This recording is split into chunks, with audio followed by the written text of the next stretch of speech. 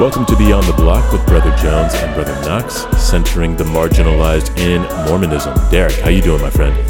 Yeah, I'm always happy to talk to you about the scriptures. I mean, I'm never going to get tired of that, no matter how tired I am. Good man. Always fun to talk about the scriptures.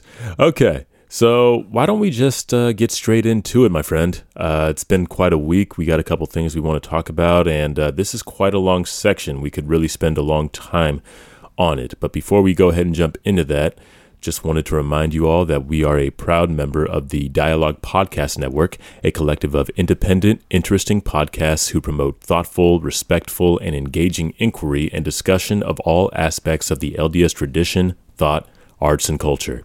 Find out more at dialoguejournal.com/podcast network. That's dialoguejournal.com/podcast network.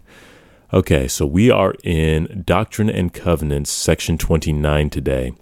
Just by way of background, we are at the Whitmer home in Fayette, New York, September 26, 1830. Or I guess the conference that this is before is on the 26th. Now, according to Doctrine and Covenants Context by Stephen C. Harper, those in attendance wanted to better understand the prophecy of Isaiah, emphasized in the Book of Mormon, about how the Lord would bring Zion again. And this is one of the main things Hiram Page claimed to be getting revelations about, addressed in section 28, which is also in September of 1830. And further, that revelation was given in the same month, so we're not very far removed from the Lord's response to Hiram Page revelations. And it stands to reason that folks were wanting to know, basically, well, if Hiram Page, if what he said isn't true, then what is true about Zion? What can we know?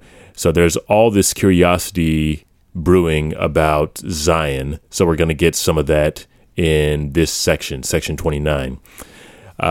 Something else that's going to get addressed in here is that folks had different ideas about the nature of Adam's fall, given that Joseph was reading and translating the Bible at this time.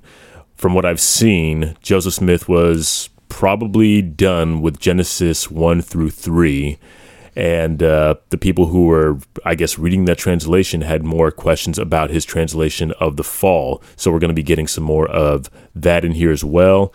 We're also going to be hearing the word agency for the first time in the Revelations.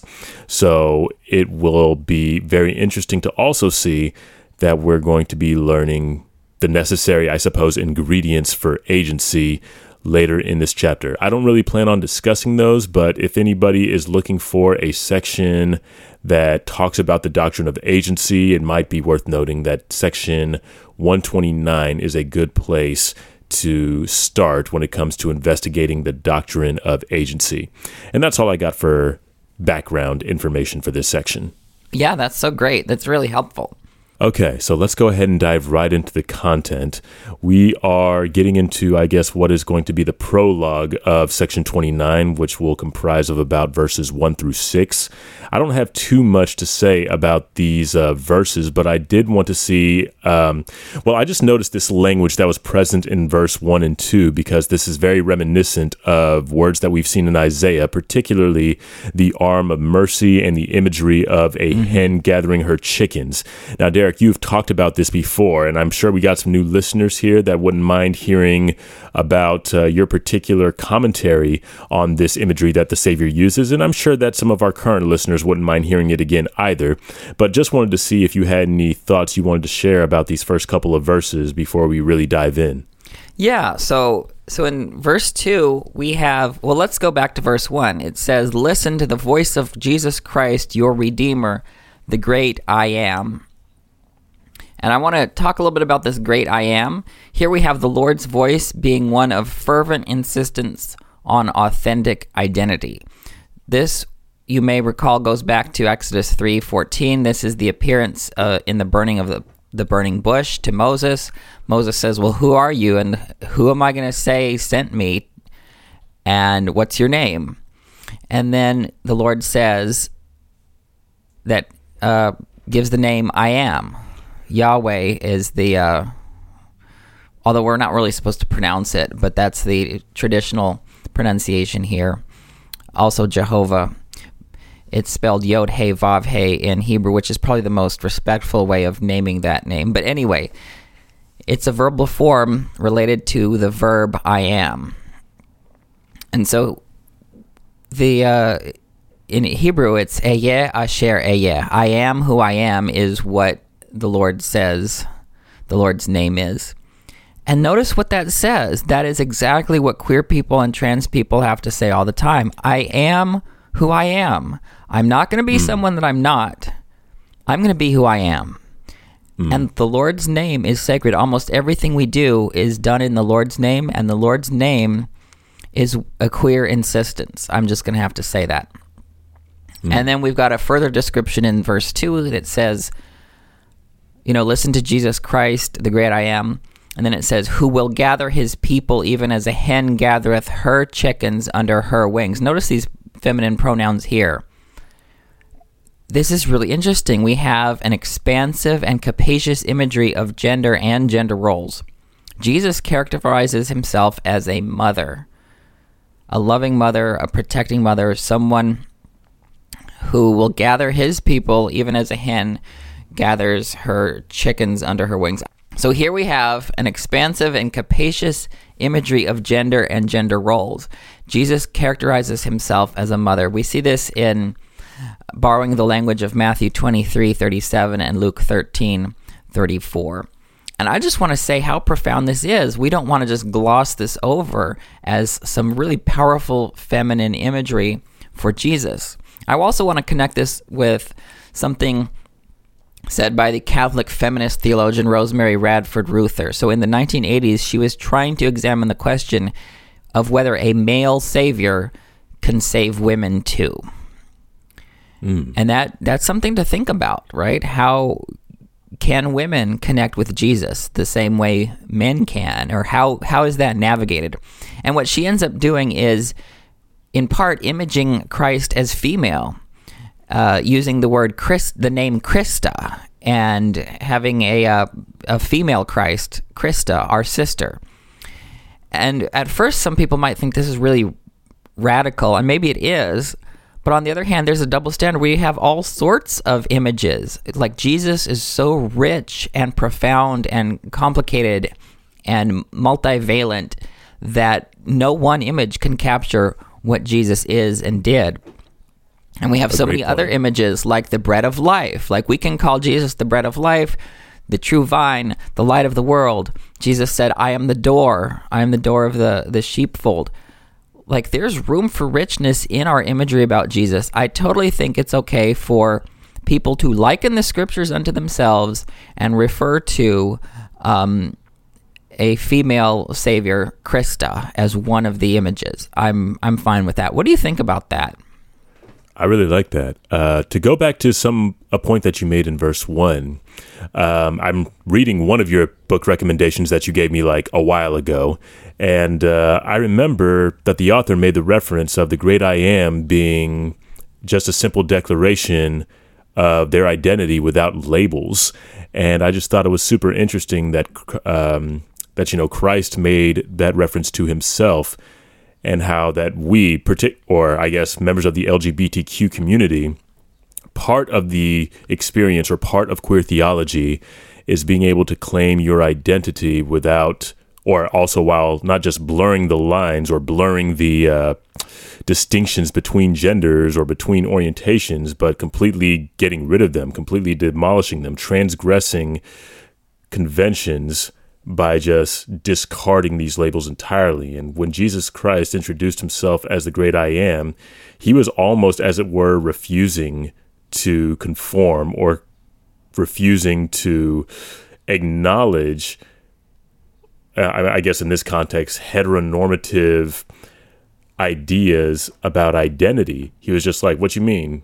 Like Jesus was basically saying, or answering Moses' question by saying something along the lines of, what you mean? Tell him who sent you. I'm just me. I am who I am. Tell him that's who sent you.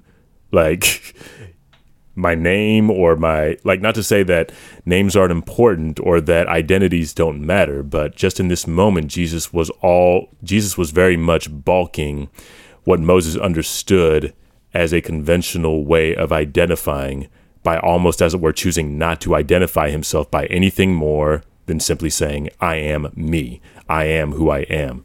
So I really like that a lot. And I also like the radical part of identifying a female Christ. We have all of these ways that we identify Christ that are inanimate or that are like particles or waves of light. Like we identify, or we chickens. are comfortable or chickens. Yes, we are comfortable identifying Christ with just about everything, but the feminine, and that really says a lot about who we are as people.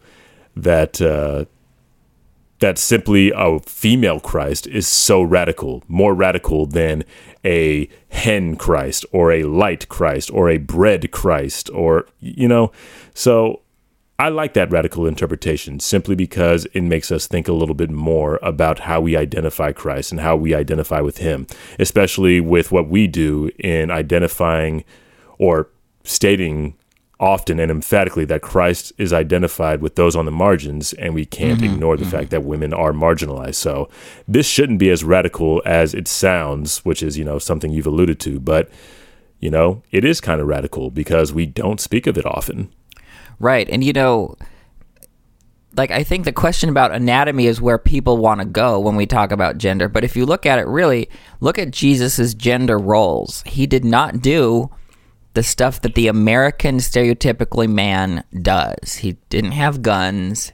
He didn't have swords. He wasn't a warrior. He wasn't this macho guy. He was very different than what we consider a male to be. Like he's not recorded as having a wife. He's not recorded as having wife and kids. He's not recorded as doing all these things that the American man is supposed to do. And it's just really interesting how I don't want to make it out like, well, women are stereotypically caring and men aren't, because that's a stereotype.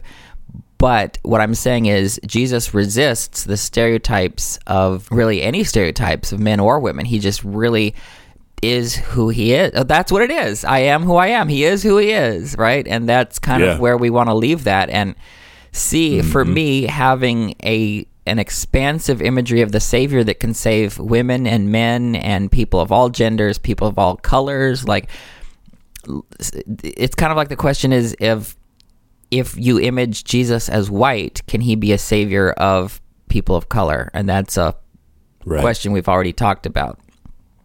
Yes, sir. But yeah, so that's all I had for verse 2. What do you have on the rest of this prologue?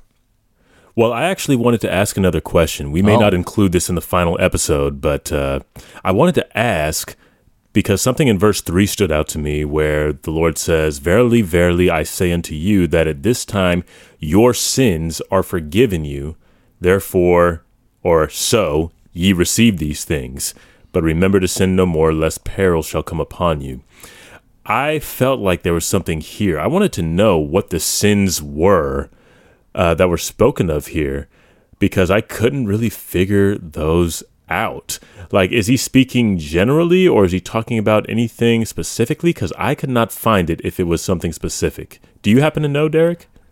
I haven't done research on this, but my guess is it's just the generic sins that everyone is, because at this time you have a lot of people in the Second Great Awakening wondering how they attain forgiveness. This is what Joseph came to the grove with, and you've got all these fervent preaching about repentance and faith and forgiveness among all the preachers. And I think people were wondering, how do I know? Like, who has the authority to forgive sins? Like, how do I know if I'm saved? And that is the question that everyone in the 19th century America was asking. And I think that's kind of what's going on here. He's like, okay, I've restored the church.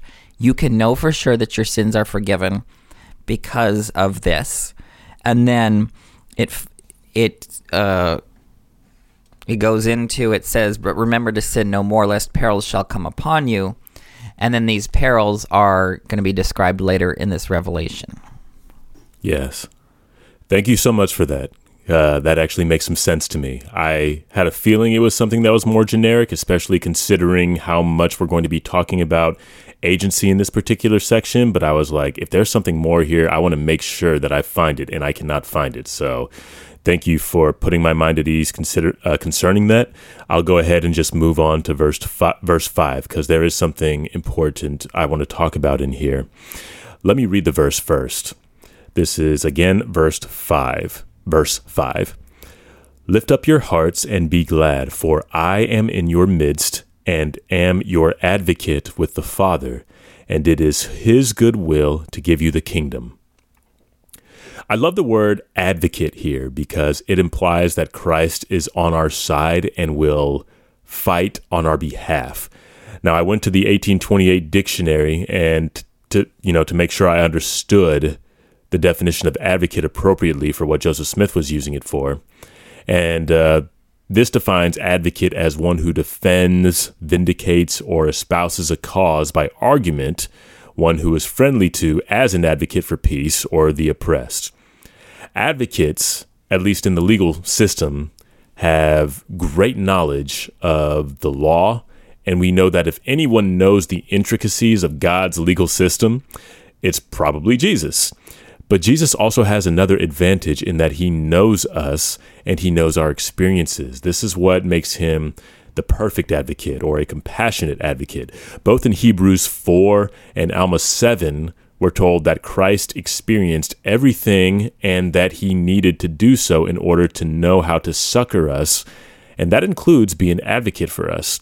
Advocates are invested in us. That's another thing about advocates. Christ, in just the first verse here, told us that he atoned for our sins. I don't think there's a greater buy-in to an investment than an actual atonement of somebody else's sins. I know if I atone for someone's sins that they might escape punishment, I'm doing everything I can to make sure the ruling is in their favor, for lack of a better phrase. Advocates also have power.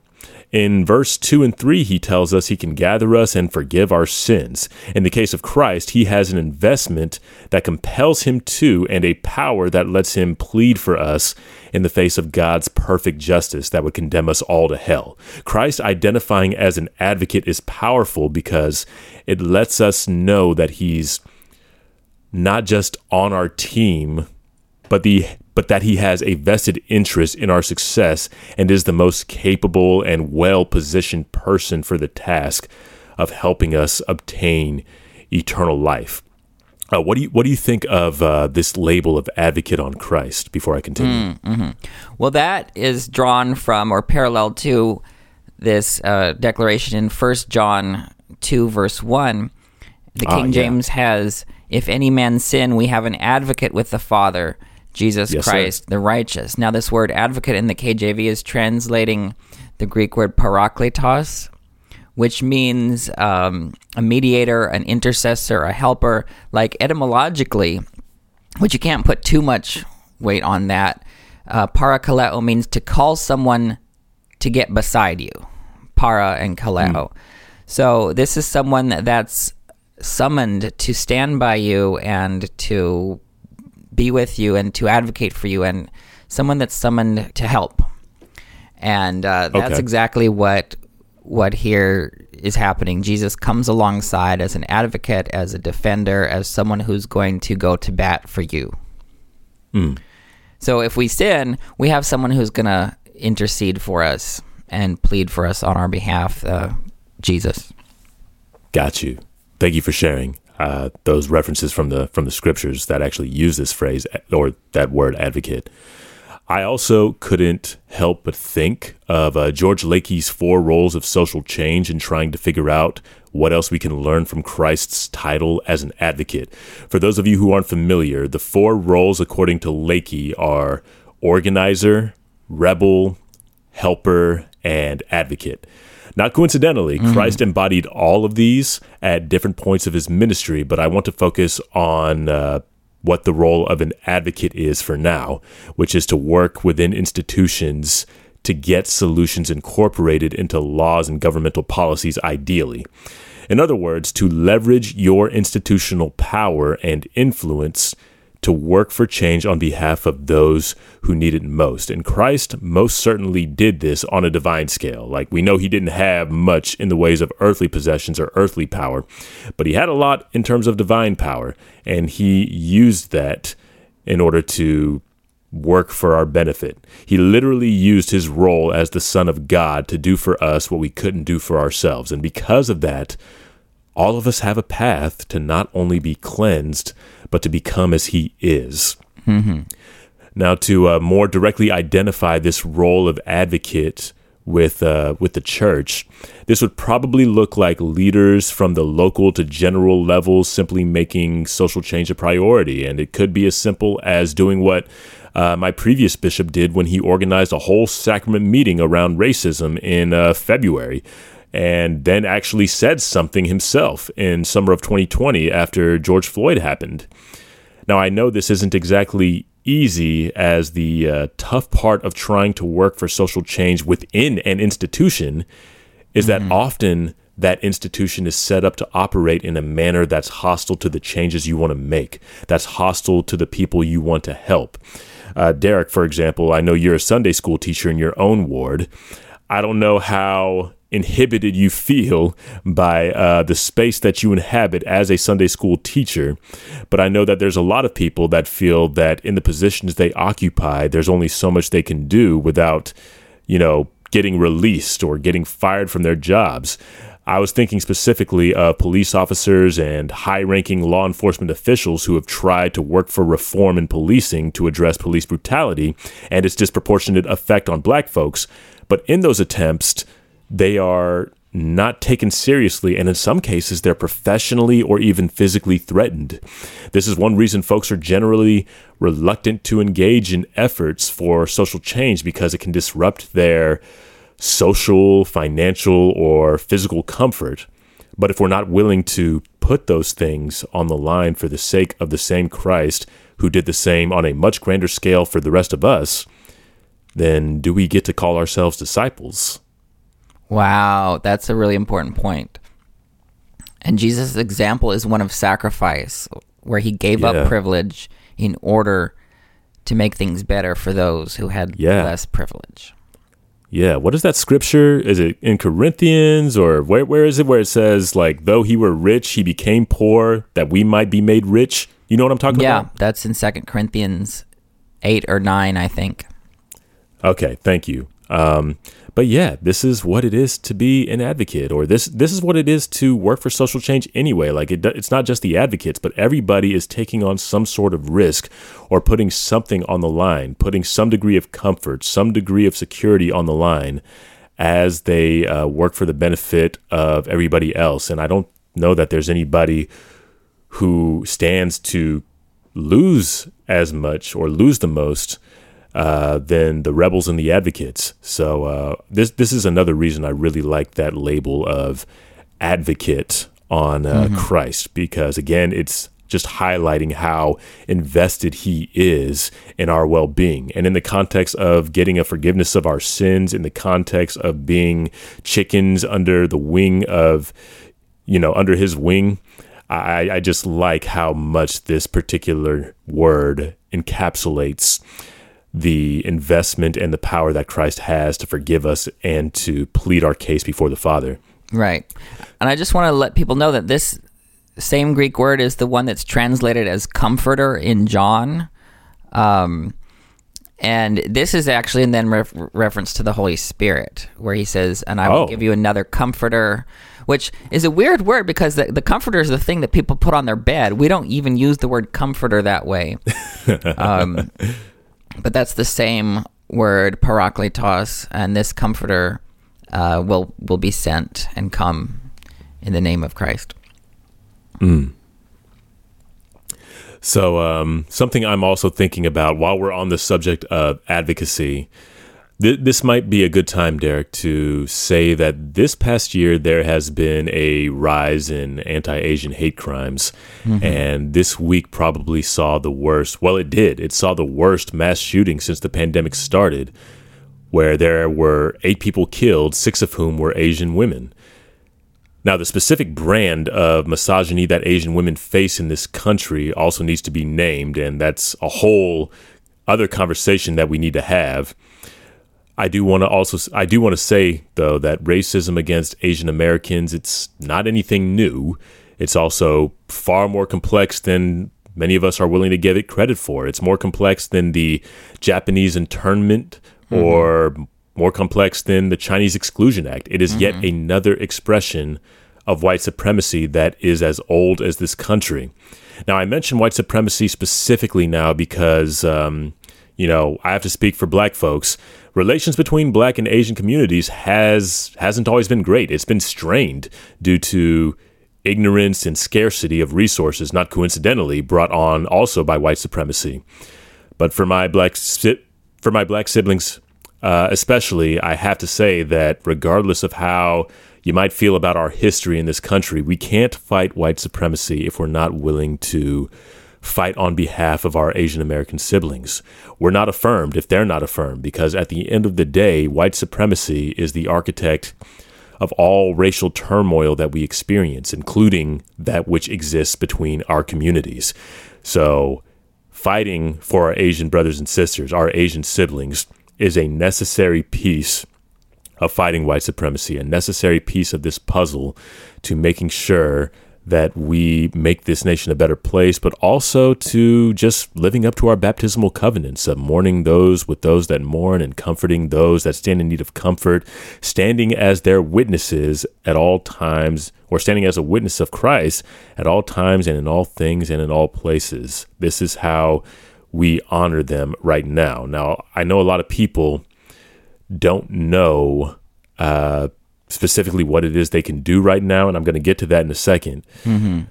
But all that said, though anti-Asian racism is another expression of white supremacy, anti-Asian racism has its own unique history that we have to learn about, that we might be in the best position to help our Asian American siblings. It's been a few days since this most recent incident, this shooting. But if you're looking to do something to educate yourself, there are already several resources, some of them from folks within our own faith community. To highlight the latter first, the Mormon Women for Ethical Government recently, I think it was just a day ago as of this recording, but on their Instagram page, you can find a conversation between Stephanie Wong Porter and the best-selling author Joanna Ho, and I highly recommend it. I think it's just over an hour long. But like I said, it's just been up a day. You may not have seen it or heard about it yet, but it's the only place that I've seen lifting up the voices of Asian American women so far within our community. Also, it might be appropriate for you to check in with your Asian American friends and colleagues who are mourning. But like I said, after George Floyd, do not ask them to educate you. Do not ask what you can do, because that's putting the onus on them.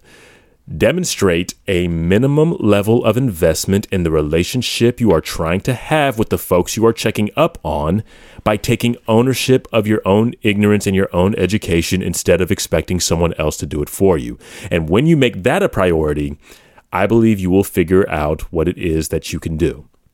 Speaking of which, in addition to checking in with friends and colleagues, which is the relationship part of this, and also in addition to educating yourself, which is the awareness part of this, that leaves the action part of this. So in addition to standing up against anti-Asian violence wherever you might see it, there's a website, anti-asianviolenceresources.car.co, that has a list of several organizations you could support if that's what you're looking to do. Among them are Hate is a Virus, also Asian Americans Advancing Justice, and Armed Patrol Security Guards for Oakland and Chinatown. So there are various organizations that are already doing this work, that have been doing this work for a long time, that if you're looking to donate time or resources to, you can do that if you wish. So, this isn't really a conversation that Derek and I probably should have at any great extent, but we did feel strongly that we should probably say something, just given the fact that a big part of what our mission here is at Beyond the Block is centering the voices of marginalized folks. And though this isn't something that we are the best people to equip to have a conversation about, we do want to use our platform to draw attention to this, and as well raise the voices of people that are already having these conversations and people that could really use our help. Yeah, I just want to add two more resources to this. One is, and both are by Patrick Cheng. He writes from the Asian American queer perspective. The first is his book Rainbow Theology: Bridging Race, Sexuality, and Spirit. And the second is his commentary on Galatians in the Queer Bible Commentary, where he definitely navigates the Asian American perspective and the queer perspective, looking at a text that really was talking about ethnocentrism and racism in Paul's time. And part of it is we also, I need to, as a white queer person, name racism in the white queer community. And you would think that, we know what it's like to be oppressed, so we're going to get it right. And nope, that somehow that doesn't work. Satan is miraculously powerful on this. Divide and conquer, pitting people against one another. And one thing that Patrick Cheng has said is that if you're queer and Asian, there's almost never a home for you, because if you're in the white queer community, then you're the Asian one. And then when you're with your Asian community, then you're the queer one. And so all of these intersectionalities need to be navigated and taken into account. So that's pretty much all I have to say on this. And I don't hear, and I probably don't speak as much about anti-Asian prejudice and violence as I do about anti-Black and anti-Latine. So, but this, and then same thing with anti-Semitism. Like, we have hate crimes about every year, major ones in America against our Jewish siblings. And so all of these things, like you said, are designed by white supremacy to pit ethnic minorities against one another rather than actually dealing with the problem. And for example, I've seen this before, the whole model minority thing. Like, white people will tell black people, well, look at the Asians. They're smart and they work hard and they're doing well. Why can't you do it? And that is awful for both Asian Americans and for black folks in America. It's a big mess. So don't do that. Do not do that. I want to move forward in the text and talk a little bit about verse 14 and following. Okay, let's go. So here's what it says. This is verse 14. But behold, I say unto you that before this great day shall come, the sun shall be darkened, and the moon shall be turned into blood, and the stars shall fall from heaven, and there shall be greater signs in heaven above and in the earth beneath. And it goes on for several more verses all about these cosmic things that will happen, connected symbolically with the second coming, the judgment, things like that. And here's what I want to say is, just like in Acts chapter 2, events of this world are adorned with very strong, vivid language. My main point here is that this vivid language in the scripture about the future is often primarily speaking powerfully into the present rather than fortune-telling about the future. Okay. So I want to take a detour and talk about the concept of drag performance from my background. Yes. Like, I'm not a drag performer, but I'm in circles where I love it. It's so great. It's amazing to see, especially if it's done really well. Mm-hmm. And quite often, to be dressed in drag is to engage in exaggeration and over-the-top expression. That's the nature of the art. It's also to be noted that it's a performance, right? You are taking on a character. Now, you've done acting, right? Yeah. Okay. So it's about taking on a character. It's about taking on... Costume isn't the right word, but it's an authentic expression of what you're trying to express. And I think here's the brilliant point where it applies to this. I think much of our eschatological language is similarly performative in nature. Let's talk about this word eschatological. Eschatology refers to the end times, or the last things, and I'll talk more about that later. But what this does is this language takes a point, eschatological language takes a point about the present world and dresses it in drag.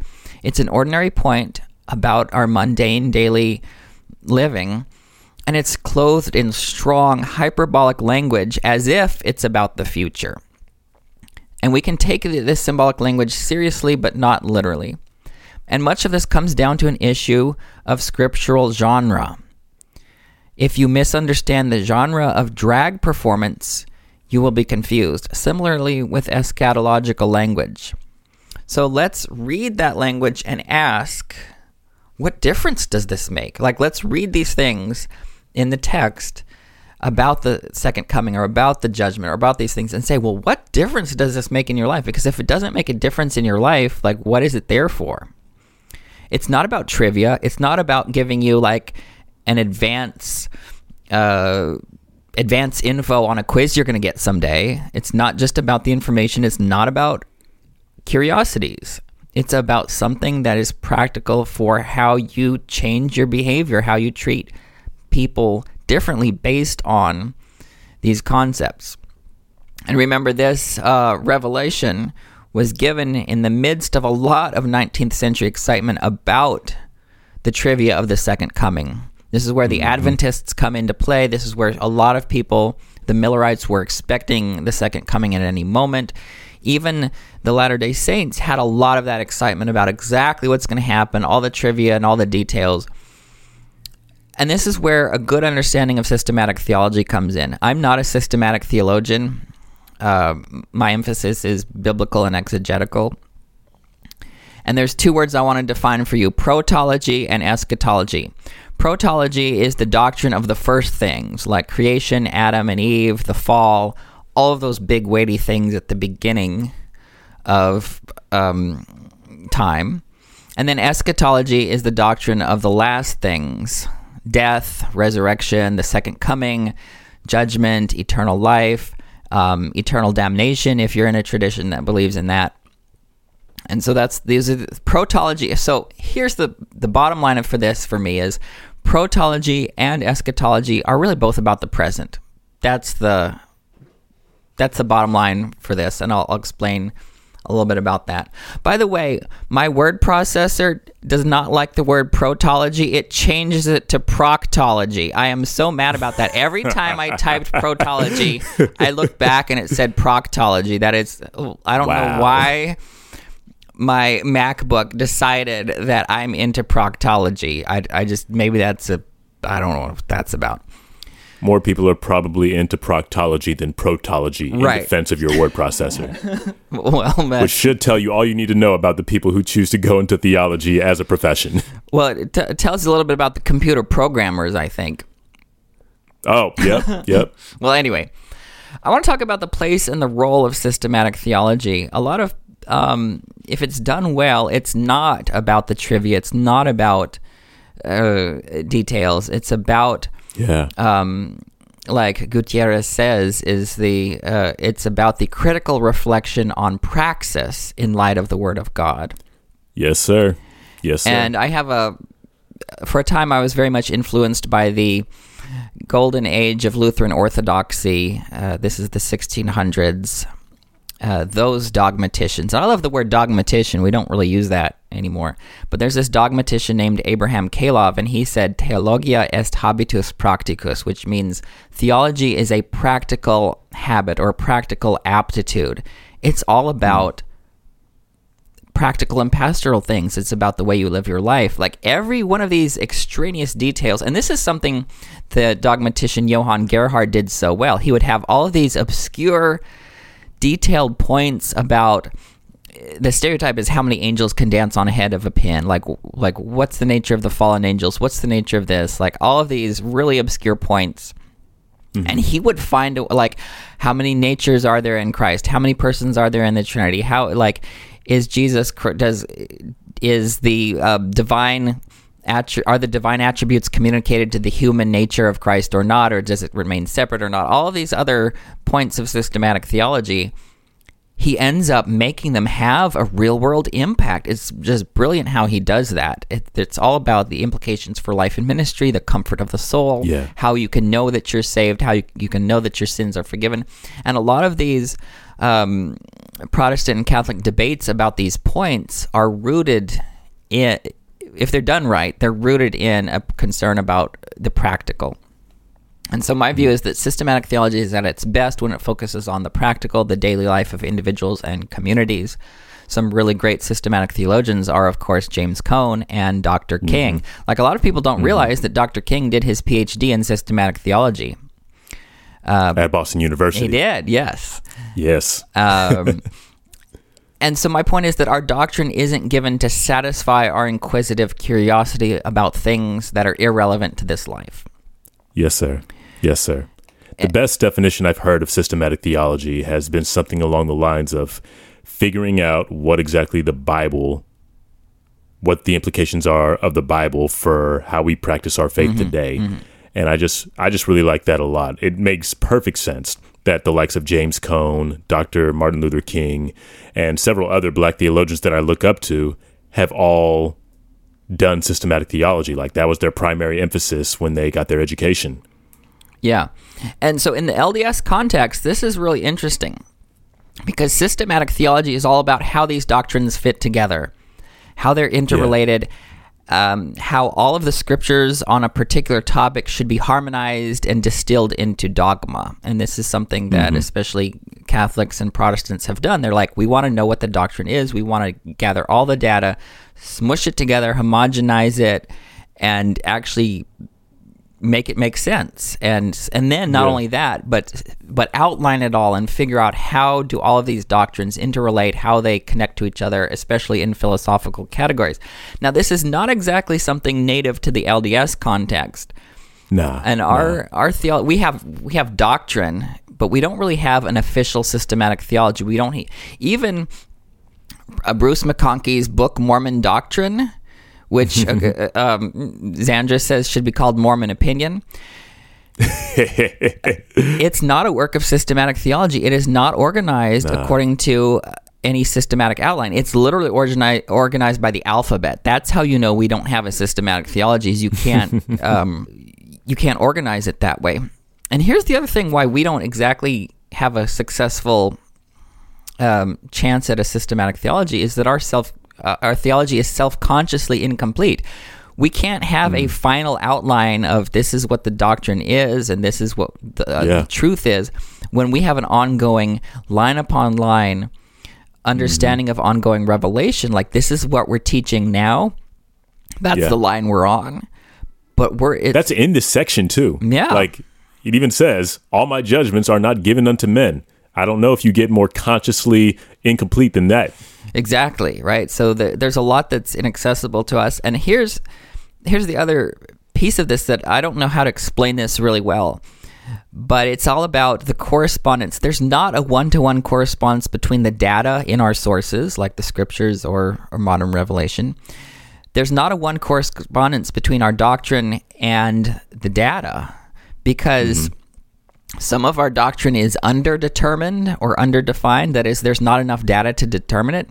And then some of our doctrine is overdetermined, that there's a multiplicity of different voices that are competing for the same doctrinal point. And so what we've got is the gaps and contradictions in our doctrine. Like, where our doctrine is underdetermined, we have a gap where we don't have enough said about it.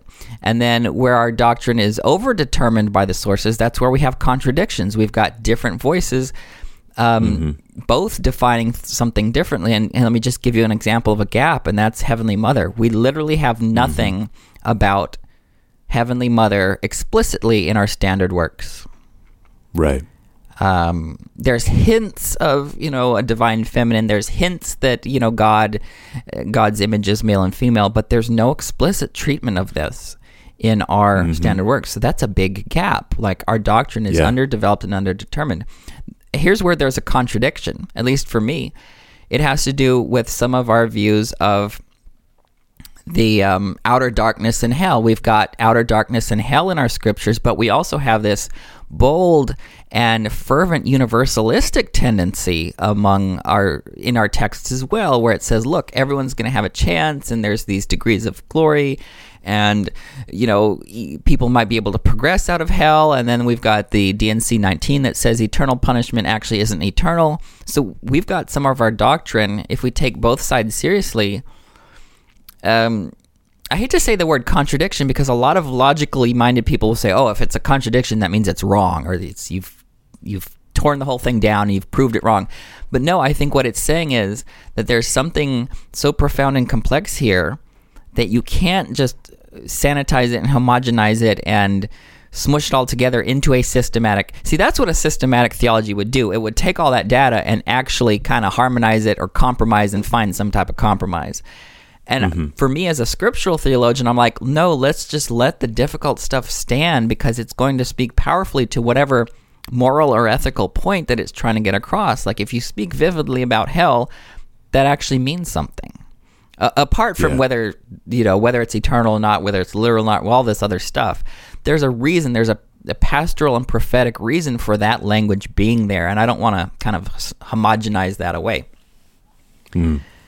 So let's talk about what difference this makes. So protology and eschatology for me are actually about the fierce urgency of now, and this is a phrase that I'm borrowing from Dr. King. Okay. It's so protology and eschatology are framed about the past, and we've got some of that here we've got Adam and Eve, we've got the fall in this section too. We've also got the second coming stuff and all of this eschatological language. But for me, protology... And before you get into that point, sorry, Derek, I just wanted to say that before you get into that point, I just wanted to highlight how interesting it is that you talk about urgency when there's all this language that talks about, you see language like nigh, soon, like it's all very urgent in this section about the second coming and the last days and the preparation that needs to take place before it. So I just wanted to point out that even in this section, urgency is alluded to, while not expressly named. It is alluded to, as you said, as you decide to quote MLK or talk about the urgency of now. Right. So my point is that this language about the past or the future is really in drag. We're talking about something and we're dressing it up as being about the past or about the future, but it's really about the fierce urgency of now, and not directly about these other things. And let's go back to this historical context, as you brought up at the beginning. We've had a very early church. They're in infancy. They're coming to a conference. They're very curious about a lot of stuff, and they're very curious about the implications of the restoration, like all of these prophecies in Isaiah unfolding in the now. That's what this is about. It's about the now, or it's really about the 1830s, but it's still about the now. Yeah. And I just want to give two examples. People will say, well, I'm just fudging it, and eschatology is about the details and trivia of the future, and if you don't believe this, if you don't take it exactly like it's a newspaper account of what's going to happen in all of its details. You know how some of our evangelical friends go wild about the book of Revelation? Oh, absolutely. Yeah, they're caught up in these details, and they really miss some of these things. But my point is, people will say, oh, if you don't actually believe this in a particular narrow, detailed way, if you don't make it about the future, if you don't do that, then you're missing it, or you're not being faithful. Here's my two counterexamples as to why eschatology is really about the present. The first one is from D&C 87, verse 6. This is the famous prophecy where Joseph predicts the Civil War. And here's this verse. He talks about, South Carolina is going to rebel, and then there's the North against the South. And then here he grafts onto that this special eschatological language. He says, and thus with the sword and by bloodshed and the inhabitants of the earth shall mourn, and with famine and plague and earthquake and thunder of heaven and fierce and vivid lightning, also shall the inhabitants of the earth be made to feel the wrath and indignation and chastening hand of an almighty God, until the consumption decreed hath made a full end of all nations, right? This is drag. This is drag language to me. That didn't literally happen at the close of the Civil War. Right, very exaggerated. But what it's doing is taking the Civil War that has a momentary impact on people and framing it with eternal significance. And I think that's valid for a prophet to do. That's part of the genre. That's, like we said many times, avoiding genre mistakes is a central component to understanding the scriptures correctly. And here's another, Peter says at Pentecost, where you've got all these marvelous phenomena that are happening, that these events were fulfilling what was predicted by the prophet Joel. And Acts 2 verse 20 says, Peter quotes Joel saying, "The sun shall be turned into darkness and the moon into blood before the great and notable day of the Lord come." And Peter's saying, look, this was fulfilled today. And like, nope, that didn't happen. And so it's about taking this over-the-top drag symbolism that's part of the genre, this exaggerated thing, and taking something normal and clothing it in that special language to make it have a punch.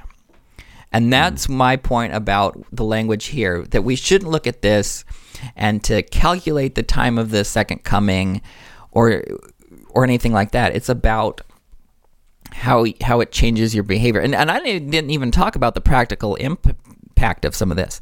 Like, just real quick, let's talk about the resurrection. Knowing that our bodies are going to be raised changes our attitude towards our bodies here, how we take care of our bodies, how we intervene when there's hate crimes. Like, people's bodies are real. To save people's bodies reflects an appreciation of the resurrection, right?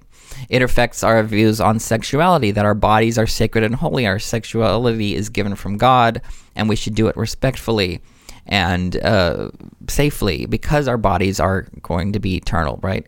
And because death is not the final. There's just so many ways that knowing our eternal destiny of exaltation changes how I treat people in this life. Like, oh, this person is a child of God who will become... just like puppies grow into dogs, what will the children of God grow into? And how will that change how I treat people, knowing their unlimited potential and their divine origin and just the amazingness of our doctrine? And so is this systematic theology about, oh, this is just a curiosity just so you know what's going to happen in advance and it's just this detail? Or is it, no, this is about something practical. It's about changing your behavior, as Elder Packer said, change. How did he frame it? He said that a study of doctrine will change behavior more than a study of behavior will change behavior. Yeah. And so that's kind of my long way around of saying that the eschatological language here, and even because people are going to get caught up in where Adam and Eve historical, where it was the fall, this real, was it literal, like all that. To me, all of this stuff about the creation and the end of time is really about the now. And that's probably the healthiest and most responsible way of taking it. I'm not denying that there's an origin to the universe and an end to it. Yeah, that's it. But we're not going to understand it on that level until we get there, right? So it's not about just giving us an advanced knowledge, because when the glory comes, we're going to be able to understand it so much better than we could even now, right? Like 1 Corinthians 13 says, right now we know in part. And so what we know isn't just to satisfy our curiosity about what's going to happen, because it actually doesn't. We don't really know for sure. We don't know on the same terms that we one day will. This knowledge is given to us to change how we treat one another, to how we live our life, how we navigate our life in community together. And so I probably should just stop rambling right now, because I've already taken up a lot of time. But that is something that I think people will be worried about. And like, how do I take all of this language? So that's what I have to offer. I love that, man. I love the now mindset, and I love the drag hermeneutic that you brought in here, man. So, like, I mean, this is giving me a lot to think about in terms of how I look at, the resurrection, how I look at, the past, how I look at the future, how I look at prophecies from now on. So I'm just really glad you brought these in here. I heard you talk about drag before in this context, but like getting to hear it in this particular one, it was just great to hear it again. And I'm glad our listeners will get to hear it as well, in case they didn't hear you at, where was it? Was it the Colorado Faith Forum, I think, that you spoke about this? Right, it was, yes. Yeah. Okay. So anyway, thank you again for sharing all that. It was some great stuff. With the time that we have left, I was wondering if we could maybe briefly discuss a phrase, or I guess the whole of verse 30. I'll just go ahead and read this verse. Christ speaking again, "But remember that all my judgments are not given unto men. And as the words have gone forth out of my mouth, even so shall they be fulfilled, that the first shall be last, and that the last shall be first in all things whatsoever I have created by the word of my power, which is the power of my Spirit. Now, a common refrain that can be used to both aid and harm people on the margins is this idea that God hasn't and doesn't have to command in all things. Look at this phrase at the beginning of the verse. Not all my judgments are not given unto men. And this seems like like the way God says this, the way Christ says this, it's as if that is a deliberate thing. Now, just to highlight an example of this idea that he has given us enough, perhaps, to derive the proper course of action for his children, the first and second great commandment are sufficient for us to affirm the lives and contributions of the oppressed. On the other hand, people will read a few verses in the Bible or notice how our anatomy is set up and think that the same justifies patriarchy, misogyny, and LGBTQ phobia and other isms and phobias. What I really like about this verse, though, is the immediate follow-up that gives the marginalized folks power. These words, quote, "As the words have gone forth out of my mouth, even so shall they be fulfilled, that the first shall be last, and the last shall be first in all things." Yes, say quote. So the last, meaning the marginalized, shall be first, meaning that their plight, their understanding of their identity shall be vindicated. Mm-hmm. And I just wanted to put out there the fact that it's true. I believe this with all my heart. God has not given us all of his judgments. And I don't know that he really, I might even argue that he has, and we just haven't figured them out yet. You know what I'm saying? Like, I feel that a big part of why this is given here is because Christ is himself acknowledging, I haven't given you everything that I want you guys to have yet. But a lot of what you have to receive is going to be dependent on your ability to receive it. And I don't think that's coincidental, considering that in verse 6, it is written, "Whatsoever ye shall ask in faith, being united in prayer, ye shall receive." And we've seen this a couple of times in Scripture already. We saw this back in 3 Nephi 27 when, the apostles of the church, the apostles of the American church, as it were, gathered to figure out just what are we supposed to call the name of the church, And we saw this with the three witnesses. We saw that the unity of the witnesses was required before they got a manifestation. At least that was the implication of Martin Harris's withdrawal, was that once he left, they were able to finally get a manifestation, and then later Joseph Smith and Martin were able to get one themselves. But this is all to say that I do believe not all judgments are given, but I also believe that we have what we need, that we might be able to figure out what all those judgments are. I don't believe that they're all going to be given just on the whim of Christ. I believe that a big part of figuring out what the Lord has in store for us is us working toward it, using our agency, which is another big subject of this lesson that we're not going to be able to get to, in order to learn who the Lord is and learn what he intends for us. And I believe that this final little caveat that's in verse 30 lets us know where we should be looking for those judgments, where we should be looking for the proper interpretation and the proper understanding of those judgments, which is the least of these. The last, meaning the marginalized again, shall be first. So I think that when it comes to figuring out what exactly these judgments are, when it comes to people of color, when it comes to women, when it comes to LGBTQ folks, if we feel like the judgments have not been given, I think that this verse tells us what we need to know, which is to give our attention to the last who shall be first, meaning we should be giving our attention and lifting up the voices of people on the margins, the people who have the most to lose, the people who are directly affected by this stuff. What do you think of of that particular verse? Well, I think this really is a brilliant way of a brilliant application of my point earlier. This language of the first shall be last and the last shall be first. It's another instance where our eschatology infuses our ethics in this life with meaning.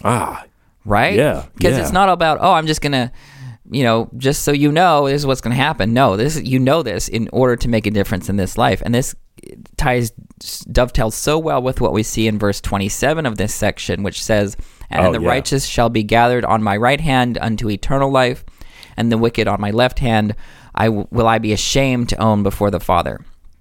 And of course, this is just an echo of the sheep and goats judgment in Matthew 25, which is, people talk about, like, Jesus wasn't about social justice. Like, that's literally, that is literally our eschatology. He doesn't make it about, did you believe the right things, or did you have all the right ordinances? Like, did you feed people? Did you clothe people? Did you visit people in prison? Did you do all of this stuff?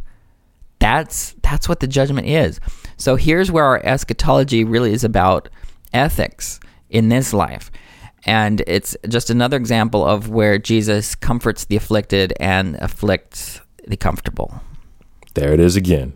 I just wanted to say something real quick about verses 46 and 47.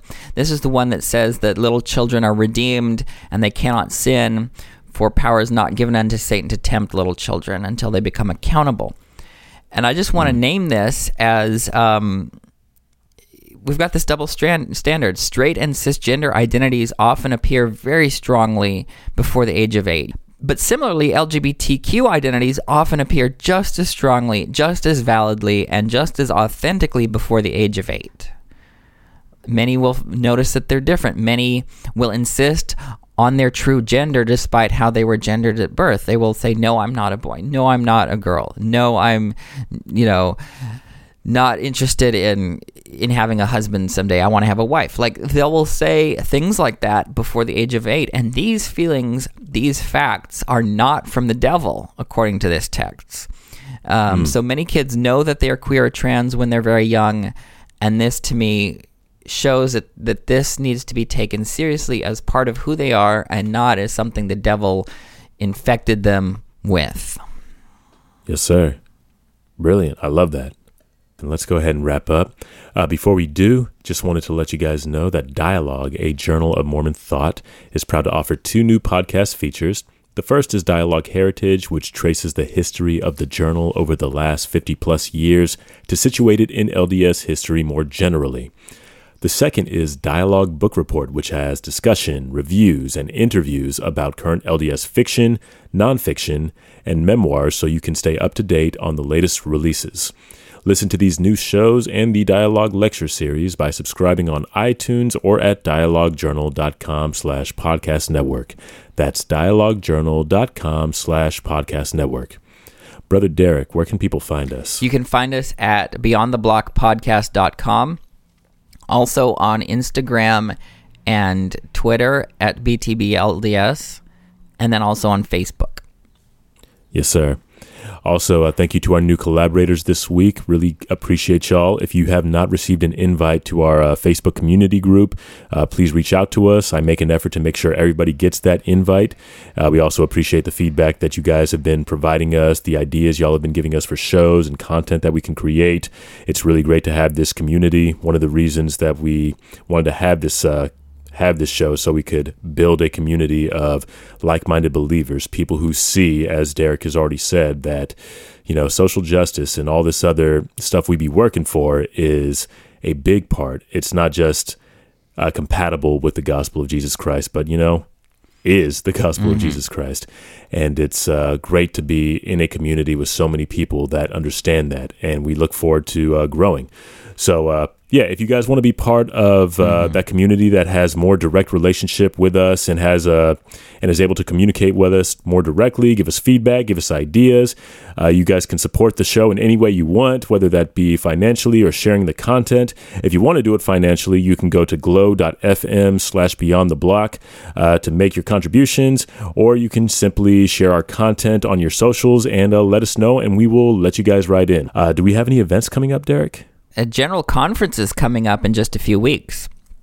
So think about how, and so there's this cultural thing in our church about preparing for general conference, which some people will find oppressive, but other people, you can find it liberating if you figure out how to prepare for general conference in a different way. Like, prepare for ways of prepare to look at how the conference talks will comfort the afflicted and afflict the comfortable, and go back and look at the scriptures and be ready to come into general conference with that mindset, right? Yeah. No pressure to our friends over at the Faithful Feminists as well, but I really like how y'all made a general conference care kit last year. If y'all doing that again, that'd be dope. We'll be sure to let all of our listeners know too. But yeah, I just thought that was a cool thing that they did in preparation for conference. It's, it's not exactly great that we feel like we have to do stuff like that, but at the same time, whatever resources you guys can find to help you prepare for conference, whether it's the spiritual nourishment you will receive or perhaps the harm or trauma that might be, stirred in you, we hope that you have every resource that you need to prepare for conference. And I don't know what Derek and I plan on doing, but we really enjoyed the AMA that we had last year, or the just general discussion thread that we had. If we're able, we may do it again this year. Maybe we'll do something different. I don't know. Yeah. It will be exciting. Yes, it will. Anyway, just want to send a final thank you to Tamara Kemsley, as well as David Doyle, who is working our transcripts, Tamara doing our audio editing. We really appreciate the work that you guys are doing behind the scenes, and just making this work that we do easier and more accessible for other folks. Thank you very much. And if there's nothing else, we thank you guys all for tuning in this week. Till we meet again next week. Yeah, till we meet again next week. Bye, everyone.